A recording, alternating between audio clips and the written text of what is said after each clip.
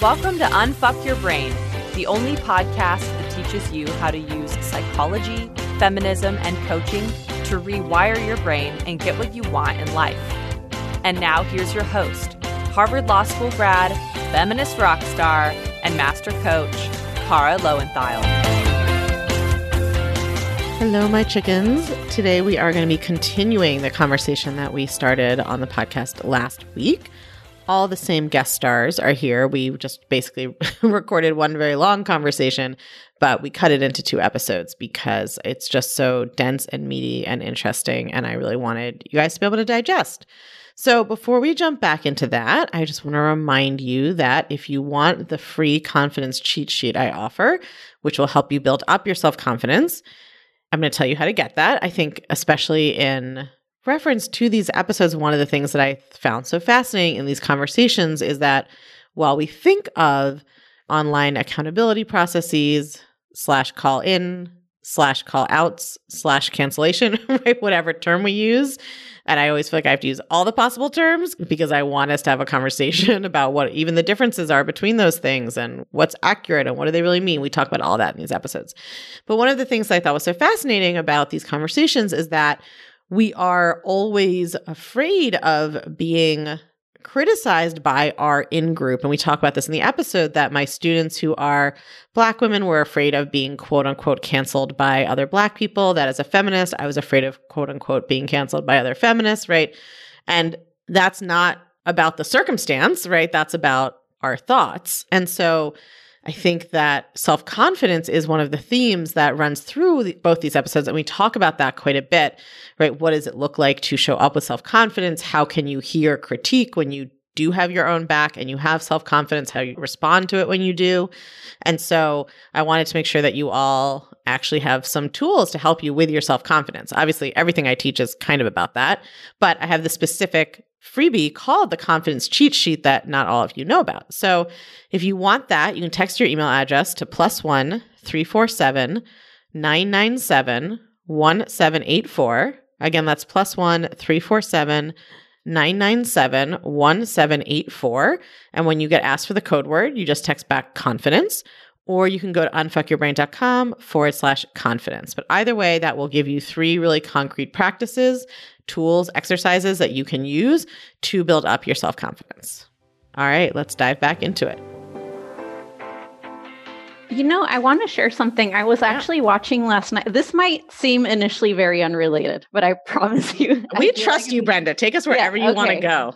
Let's do it. So last night I was watching on Apple TV. I think that's where it was. There's this documentary called The Year the Earth Changed. Have any of you seen it? No. So it's all about, this past whole year, starting from when the pandemic started. And it's fascinating. And it talks about how nature changed in that year that we all as humans stopped flying as much, stopped driving as much, stopped just being out in the cities as much.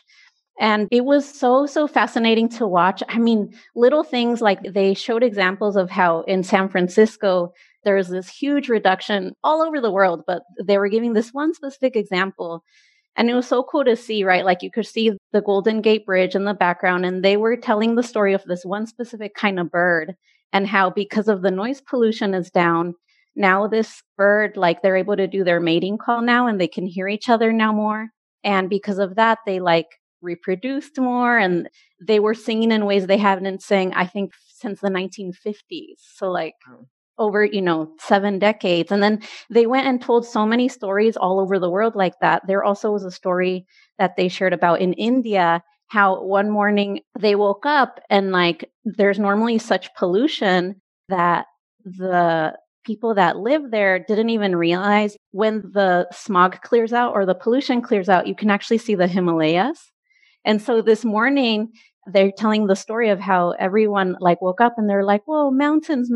And it's seriously gives me goosebumps. And they could see it, and they hadn't seen that ever. And they've lived their whole lives. And so anyways, I was just watching this. And I think the reason that I'm inspired to share this example is because there's complexity of this, right? I'm listening to this and they're sharing all these stories about even the whales, how because of there's less boat travel, because of there's less tourism, they can now communicate more. so many examples. And yet it's not black and white that we would say, well, let's just all stay in lockdown forever because the animals, right? Like there's just such complexity. And I think, in fact, even just from the work we've done in our feminist coach certification with you, that for me is like, just feels like such a valuable thing to bring to any conversation, including the one we're having right now, where it's like, you know, when I'm watching this documentary about the animals and like they give examples about the turtles mating because there's not all the people on the beach, and even species that are about, you know, we're close to being extinct. It's like things are just not black and white simple. And I think this is one of those conversations where that's a powerful stance to have, to be able to tap into, where I think we can give ourselves space and each other space. Not that we don't hold people accountable. I see the use of that, but yeah, it's just not so simple. I'm such a big proponent of like, let's just tell the truth about what we're doing or thinking to ourselves, right? Like, there's something about like, even the phrase hold someone accountable. Like, what if we just make the phrase, I want to hold you accountable to what I think is the right thing and what I think you should do, right? Like, that's the truth. And that doesn't even mean you shouldn't try to do that. Like, if I see someone beating someone up on the street, I'm probably going to try to hold them accountable to my belief that they should stop doing that. And I'm going to like yell stop and whatever. But of course, the truth is, I don't know why they're doing that. And maybe to them, they had a really good reason. And like, I have no idea. Maybe when they beat that guy up, the whales will have more time to mate. Like, I don't know what's going to happen, right? Like, or what the repercussions are. But it's almost like just part of, I think, the black and whiteness comes from this idea that like, well, I have to be 100% right and you have to be 100% wrong in order for me to like be allowed to tell you that I disagree with you. It's like so extreme, right? There's something about that and human thinking that like, to me, that's actually all that internalized patriarchy and white supremacy and all those other forms of oppression, which is like, we doubt ourselves so much that then we have to double down on this like certainty that we're right in order to like be allowed to say what we think about someone else's behavior or thoughts or ideas they're putting out in the world or their impact or whatever. It's that both and, right? Like they're either or, they're either right or wrong, as opposed to both and. Both of us are both right and wrong. There's, you know what I mean? Like that both and for all of it. But I was thinking about, you know, like, is this the first time we've had cancel culture? Like, who was the guy who said that the earth was round? Oh, Galileo. Galileo right? Definitely canceled. Right? He got canceled, right? Right. Yeah. Humans have always been like, let's go after the people who don't agree with us. Right. And he was right. And he was right. Exactly. Right. But like he thought differently, but yet they like canceled him. And it's like, and then if you think of like Salem witchcraft hunt, like that was a lot of rightness, in my opinion, to some of the things. And like, but a lot of the women got canceled, like by white patriarchal, you know, so it's like this fear, but yet we act as if it's just starting, but it's been around.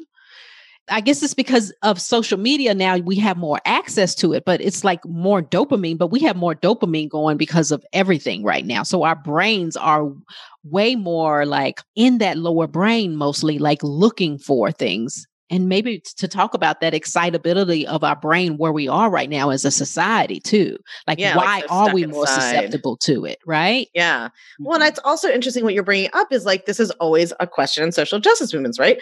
Is equality that we get to now do the things that were done to us? Right. Right? Like, so, okay, the Salem witches were oppressed and abused and hung now. And of course, obviously, we want to be really clear. None of us are saying that like, being mad at Rachel Hollis for what she says is the same as hanging a witch. Like that's obviously like the consequences are, and I know you didn't mean that, Brig. I just, you know, on a podcast, you got to spell it all out. Cause so you're going to end up with a 60-second clip that takes things out of context. Like obviously these things are different. And like the way people used to get, like we're using cancellation in kind of a light way to describe a whole host of consequences that have happened to people for thinking in certain ways. And obviously what's happening now is not as bad as what was happening then. They're not the same thing.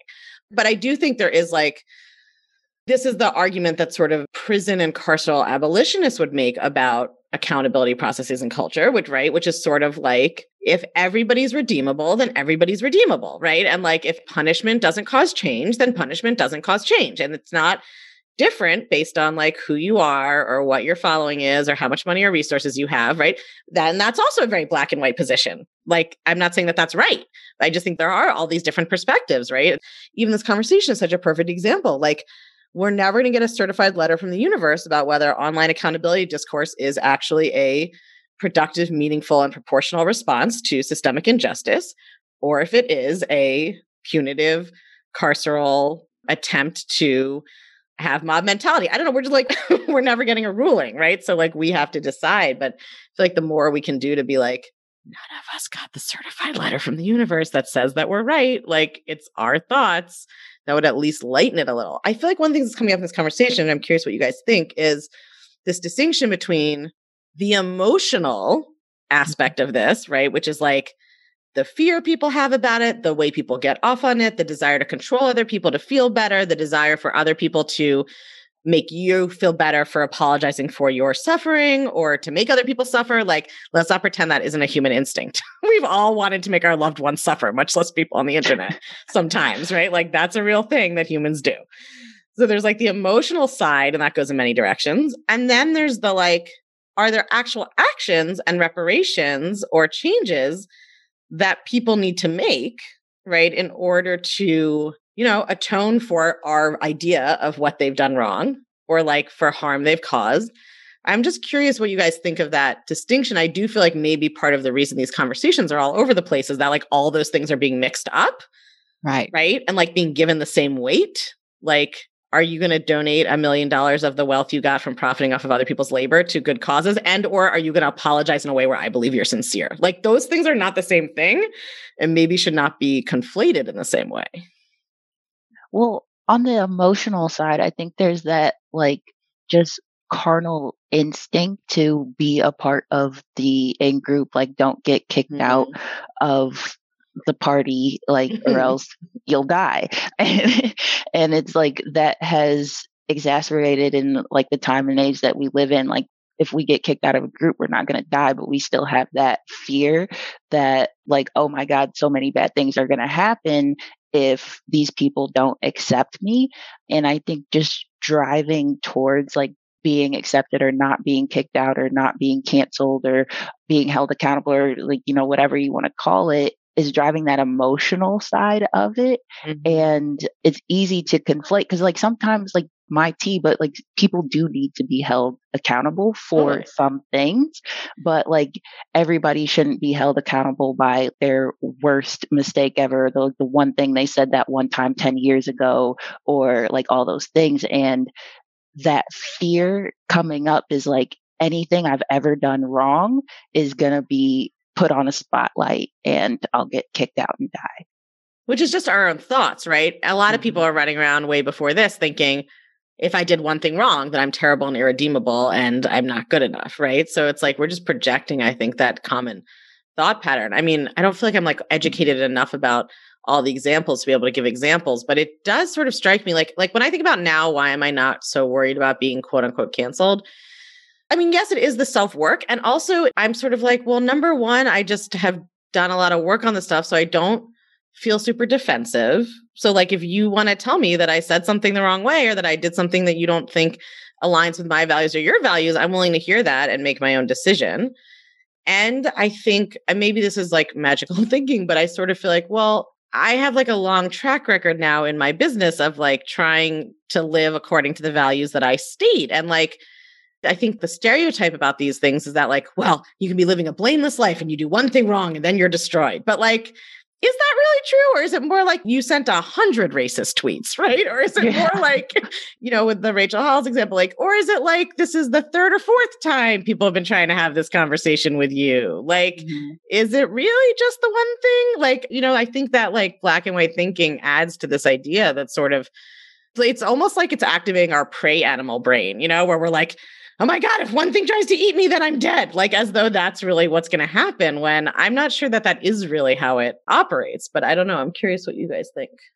I don't even think this is an answer to what you're That's fine. We're all just spitballing here. Obviously, this podcast is not like, here's a cohesive theory of accountability processes. That's not what we're doing. That I had actually thought about Galileo too this morning, Brig. Great minds think alike, I guess, but sometimes very different. This is actually what I was going to say. So he had this idea that the earth was round. And also, I don't know the exact history on that, but like, I was just thinking about ourselves. Like, I consider myself a thought leader, right? And I think all of us do. And so he was a thought leader in that case, meaning like he had a thought that was different than everyone else's. And he's like, here it is. Here's what I think. I do think as a thought leader, it's kind of like the willingness to do that. Like, not necessarily actually like, what do we call it? Accountability discourse. Accountability discourse. But just the idea of like, I'm a thought leader, plus I am like actually willing to put out thoughts and ideas and work that is different, that tons of people are going to be like, what? Like, just disagree with and not like. And that's what a thought leader does, right?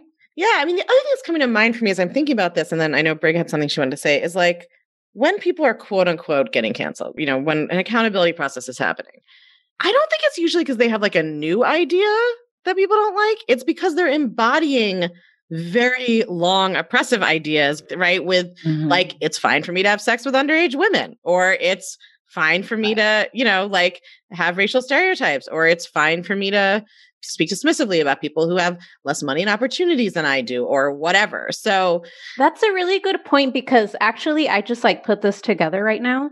The reason my brain goes there is because for me, when I'm afraid of like, you know, putting stuff out, it's me actually just being a thought leader.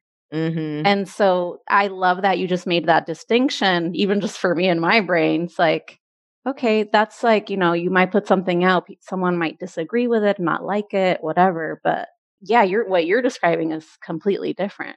Yeah, I mean, I think at least when it's operating the way that we think seems valuable, which is marginalized people trying to call in or out people with more power and resources because they are perpetuating a systemic problem, right? As opposed to like having a new idea that people don't like.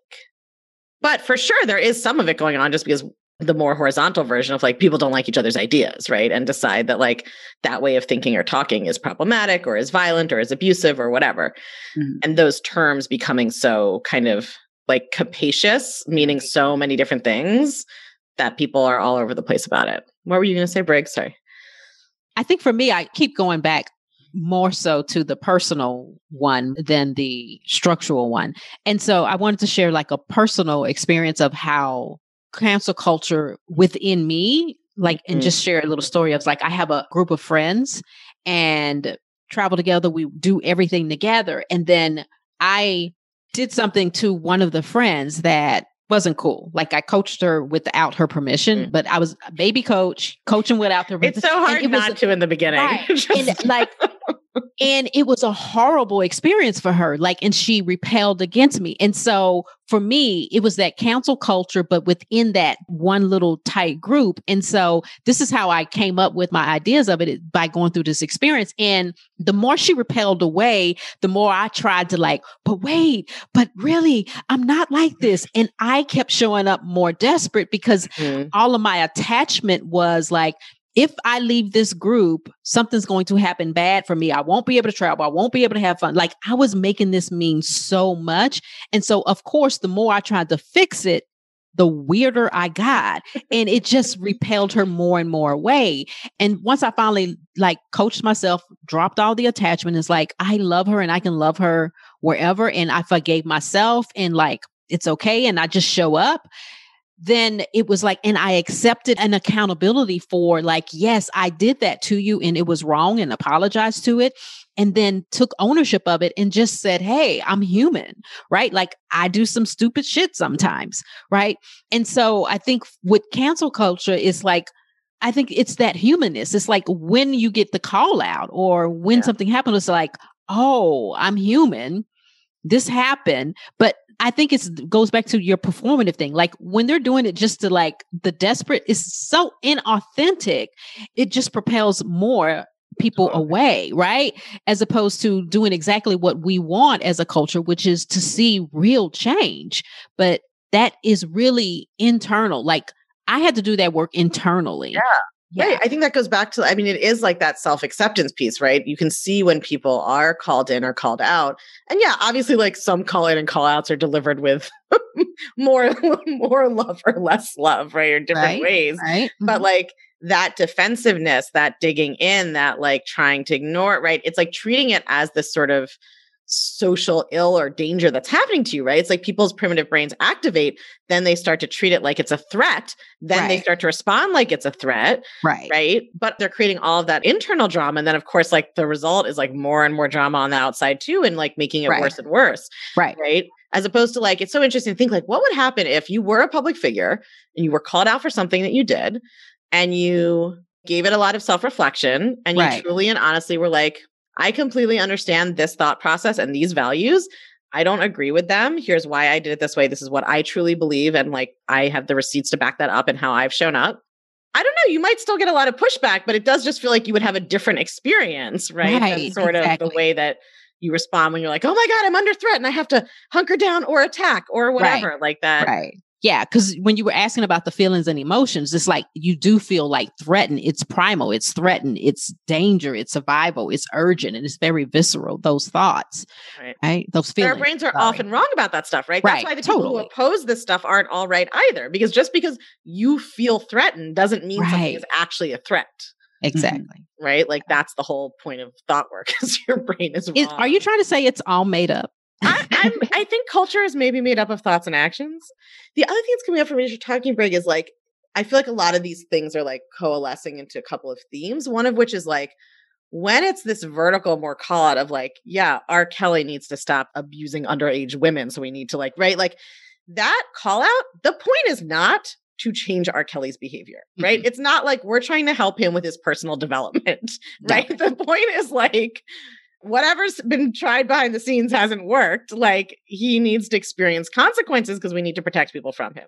And in that case, like, because as coaches, I think sometimes we want to be like, well, you know, shame doesn't change people's behavior. So this approach is not going to change people's actual hearts and minds. But not all accountability processes really should be thought of in the same way, because some of them are not about changing someone's heart and mind. They're about whatever it is, public signaling, economic impact on them. Like it's a cultural show that needs to I don't mean show like it's not doing a real thing. I just mean like you're trying to like change their behavior or bring legal attention to it or hit them in the pocketbook where it hurts or whatever. But then I think the place that I see more of a problem is when it is this more horizontal, like you and your friends or people in your community or whatever it is, like you're not going to produce true understanding and behavior change through shame, through black and white thinking, like right through that process. And so I think to me, those are like, if you are going to initiate or participate in an accountability process, some kind, like any project or meeting, like be clear about like what's the goal and what's the way to get there, right? And as you were saying earlier, Brig, which I think is so right, like in that more personal space, sometimes you will have really clear cases, but there's be a lot more cases where it's more just like, we have different ideas about how people should be. What should relationships look like? How can you talk to people or not? Whatever. So it feels like there's like these distinctions between like action and emotion and like community against a public figure versus private people against each other. Like those are all important distinctions in how we think about these things. Yeah, that was a good way of categorizing it. I like that. We've sort of talked about this, but sort of like, well, if other people don't cause your feelings, like even if you are quote unquote canceled, like why is that a problem? Right. Right? Like what's going to happen? And I mean, I think Amber pointed out in the beginning, like a lot of the public figures we see experiencing this, like we said, like Rachel Hollis isn't living under a bridge, you know, like they're like, it's not, the outcome is not as bad as people act like it is. But I actually think in that interpersonal context, it is more emotionally stressful for people, right? Because then it is that like your own community, that fear of being rejected. And, you know, it's hard to economically impact Rachel Hollis. It's not that hard to economically impact someone in a smaller community, right? Where whatever, you have more ties. Right. That's also interesting. Do you guys have anything else that you think we need to talk about or you want to say about this? It's really just like free association time. It's like, this is also juicy and interesting and like, there aren't really conclusions to be drawn. I just wanted us to be public about having like a real conversation about it. I feel like most coaches are like, don't look at it in the face and then it won't get us. Like, just like right. Yeah. Yeah, totally. And I think all three of us when we were talking, Brenda, Amber, and of course, Cara, we know you have putting yourself out there and like, so, but I think it was one of those things where, am I qualified? And just noticing that fear. And it goes back to what Amber was saying. It's like, and Brenda, you said it too. It's like, we literally have to be self-sufficient, like having our own back and understanding where, like when our brain is doing that and when those feelings are coming, it's like, just understand where that is coming from and just use our own thought work. Like, okay, let's go to work on this and clean all of this up. And as a member like of a dominant group, like in the sense of my white privilege, like I can say that the fear of that is directly proportional to how much you are, I think, feeling like you're living in integrity and aligned with your own values on this work. Like, I think for me, I didn't have public pushback, but like what I internally went through was a part of building my business where I like had values around diversity, equity, inclusion, economic accessibility, neurodiversity and accessibility, and that like all these different values I had that I just like wasn't fully acting on. I'm not neither making excuses nor shaming myself for that. Like, that's just where I was. That's what my thoughts were. I was building the business. I like hadn't gotten there to like dealing with my own brain about it.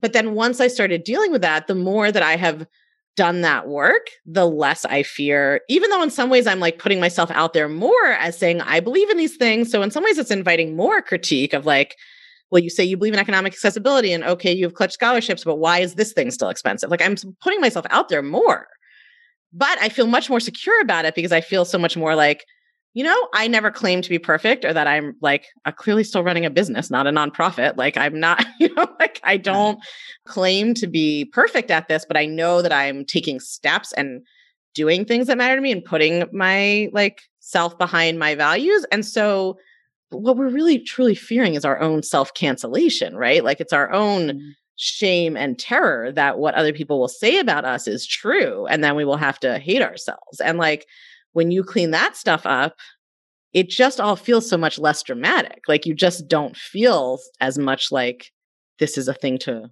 worry about. Right. Yeah, I feel the same. Or what I would add to that, it's like, as I was doing, especially in all of the business building process and all of it, but especially in the past couple months that I've seen like the biggest growth is like, in my brain, I just decided like I am willing to have people have whatever opinion and disagree and judge or whatever. And like where I landed, that is just honestly like so yummy, but also just like really rock solid is I know me, I love me, like I won't cancel me, So like if you want to, that's your business, but I'm not going to. Oh my gosh, I actually have to share this example that you and I talked about this, Cara. I have all these epiphany moments really when I just discover like a new way of thinking about something. But I was thinking about like, I love rap music and like really the most ratchet, like tons of cuss words. I love that rap music. So one time I was listening, oh my gosh, what was I listening to? I can't remember exactly what it was.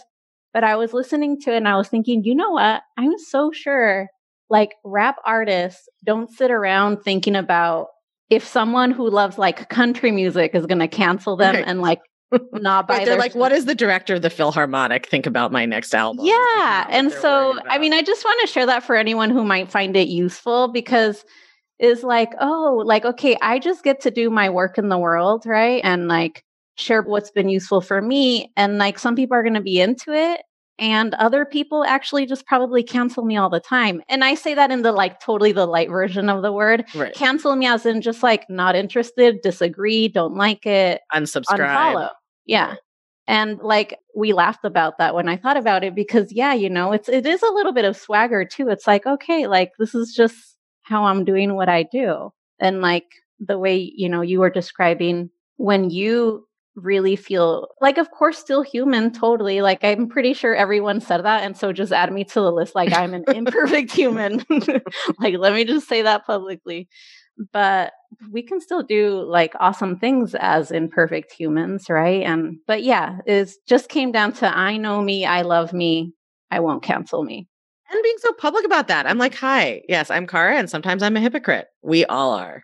Do I care about child labor? I do. Is this an iPhone? Yes, it is. Like, I'm not pretending that I am somehow living this. And we talk about this so much in the certification, right? Like, our job as coaches is to make space for people to love themselves, even when not to just believe everything's perfect and there's no such thing as a mistake if I don't believe there is. Like, yeah, that's true. But also you could just believe you fucked it up and did something wrong and still totally love yourself. And what would that look like? Right?